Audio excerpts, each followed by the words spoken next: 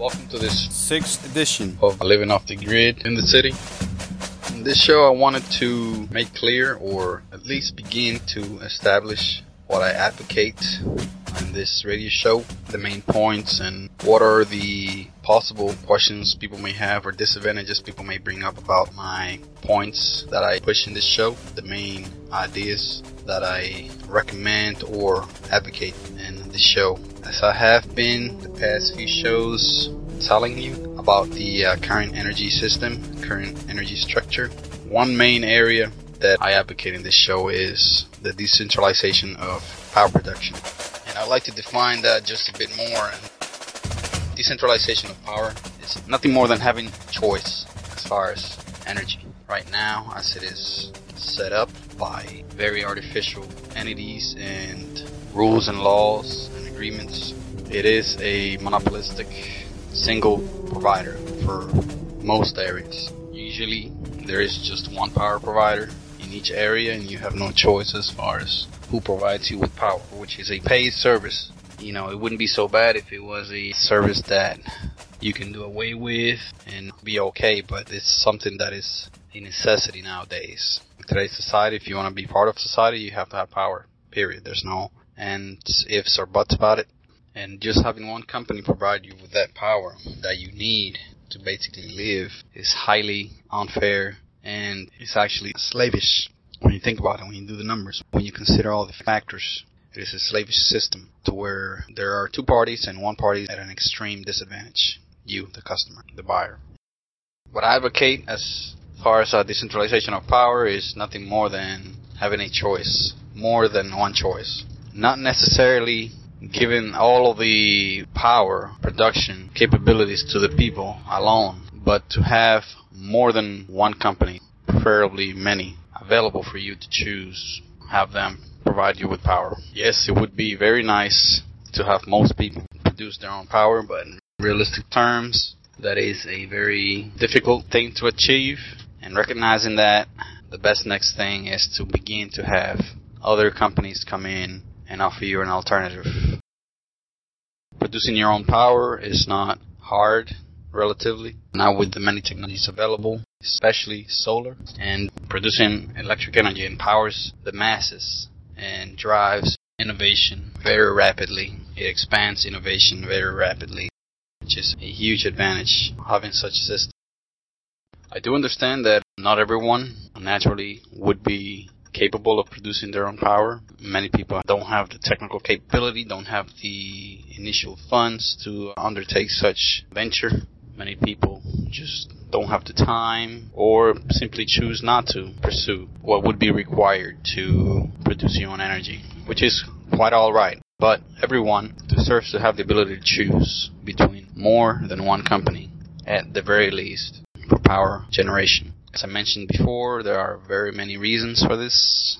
Among them, more important, are the economic reasons to remove the potential for abuse, neglect, and all the other bad power-related problems that arise from not having a choice. When I say power-related problems, I mean not electric power, but the potential for abuse and blackmail, leverage, that type of power.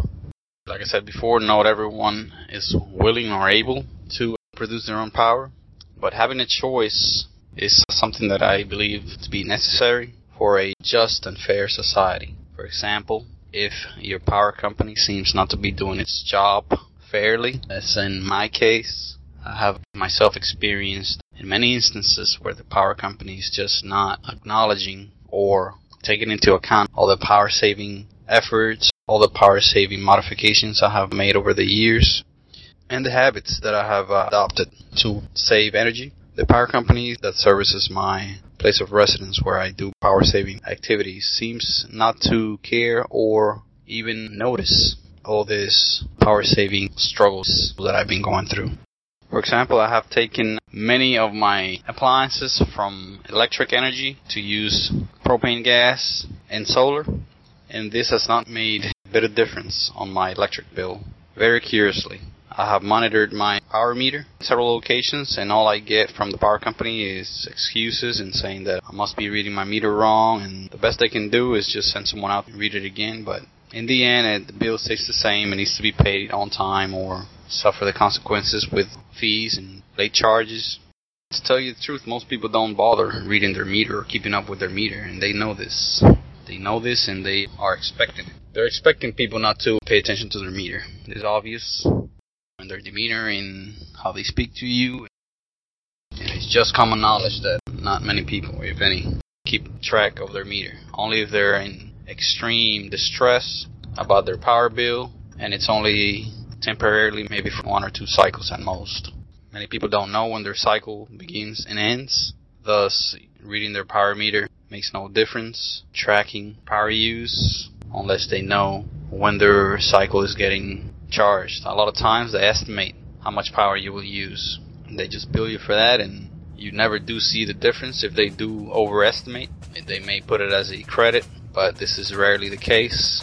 Also, you basically do not pay, for the most part, in most areas, you do not pay for what you use. You pay an average kilowatt hour use for the month, depending on the area, depending on the time of year. Very little has to do with the amount of power that you use. This is evident not only for my situation, but in many other people that I have spoke with and experienced the same type of abuse. And this is something that would probably most likely go away if you had choice, because companies would start to look at their practices and attempt to save the customer money, be more efficient, be more customer attentive, customer centered, customer driven. And when that happens, they pay a whole lot more attention to what you demand, what your needs are, and they might just start charging you for what you truly use.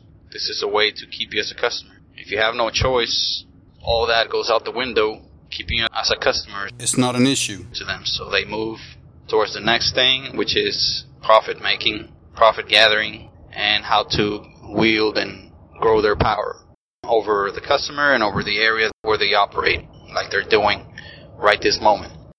Power companies are highly aggressive when it comes to influencing laws, influencing regulations in the areas where they operate. They have personnel working full-time for them in legal departments, representing the power companies politically in their local governments and the state and even the country. They got massive and vast resource and financial power, and they're not afraid to use it. They do use it as they are currently. There are many, as I mentioned before, articles. There are many reports about power company abuse, power company bullying, and power company plans and actions against smaller alternative energy companies for the most part. Having a choice is extremely important for the moderate balance at the very least, which right now is just insanely disproportionate. There is no balance. And having many companies or many people producing power, or both, is the way to go. Is the way to begin to fix all those issues of balance of power and the like. So I advocate decentralization of power by having many companies provide power and or many people provide their own power. Another point I would like to bring up that I advocate is the decentralization of water production. Water production should not be just like electric power, the business of just one entity within an area. It should be the business of many or all.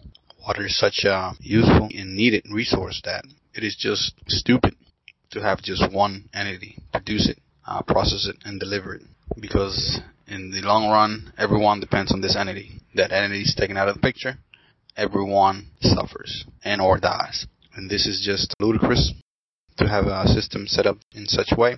The power to harness and use water should be everyone's business. At the very least, there should be many companies, entities competing with each other for the favor of each customer, each water user. Again, right now this is not the case, and it is likely it will not be for a long period until and unless people begin to realize how the system is disadvantageous, how the system is abusive, and very simply how the system is set up.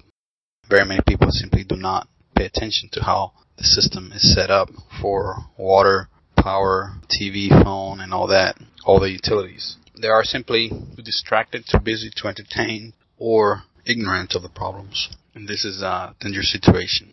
Water could be collected in many different ways from various different sources, and it shouldn't be too much of a problem for someone to learn how to harness and use water sustainably. This is something that can be sustained for free with very little comparative cost. Very little cost compared to the price that most people pay during the year. For example, I was just a victim of having to pay for rent, and it was just the abuse for water use was just nonstop. This is especially true in bigger cities where water is more expensive to treat and deliver, and it's just more of a profitable business to be in. So expect to pay many times more for water in a larger city than in a rural or smaller suburb area. So you could save many hundreds, perhaps thousands of dollars per year by disconnecting from such abusive system as the one it is set up right now with the utility, usually the city, county, or state running the water distribution business. It is highly wasteful, and the main reason being that it's profit driven. They know they're the only show in town. They can charge as they please. They have no worries about customer service, which is a very, very difficult and inconvenient position to be in. Thank you for listening to this podcast. Please look for the next episode soon, and please ensure to share this with your friends and family. And please like this content and subscribe as a sign of support and for me to continue to provide this type of content to more people like you. Lastly, if you wish to support this content further, please visit the links provided in this application. Thank you.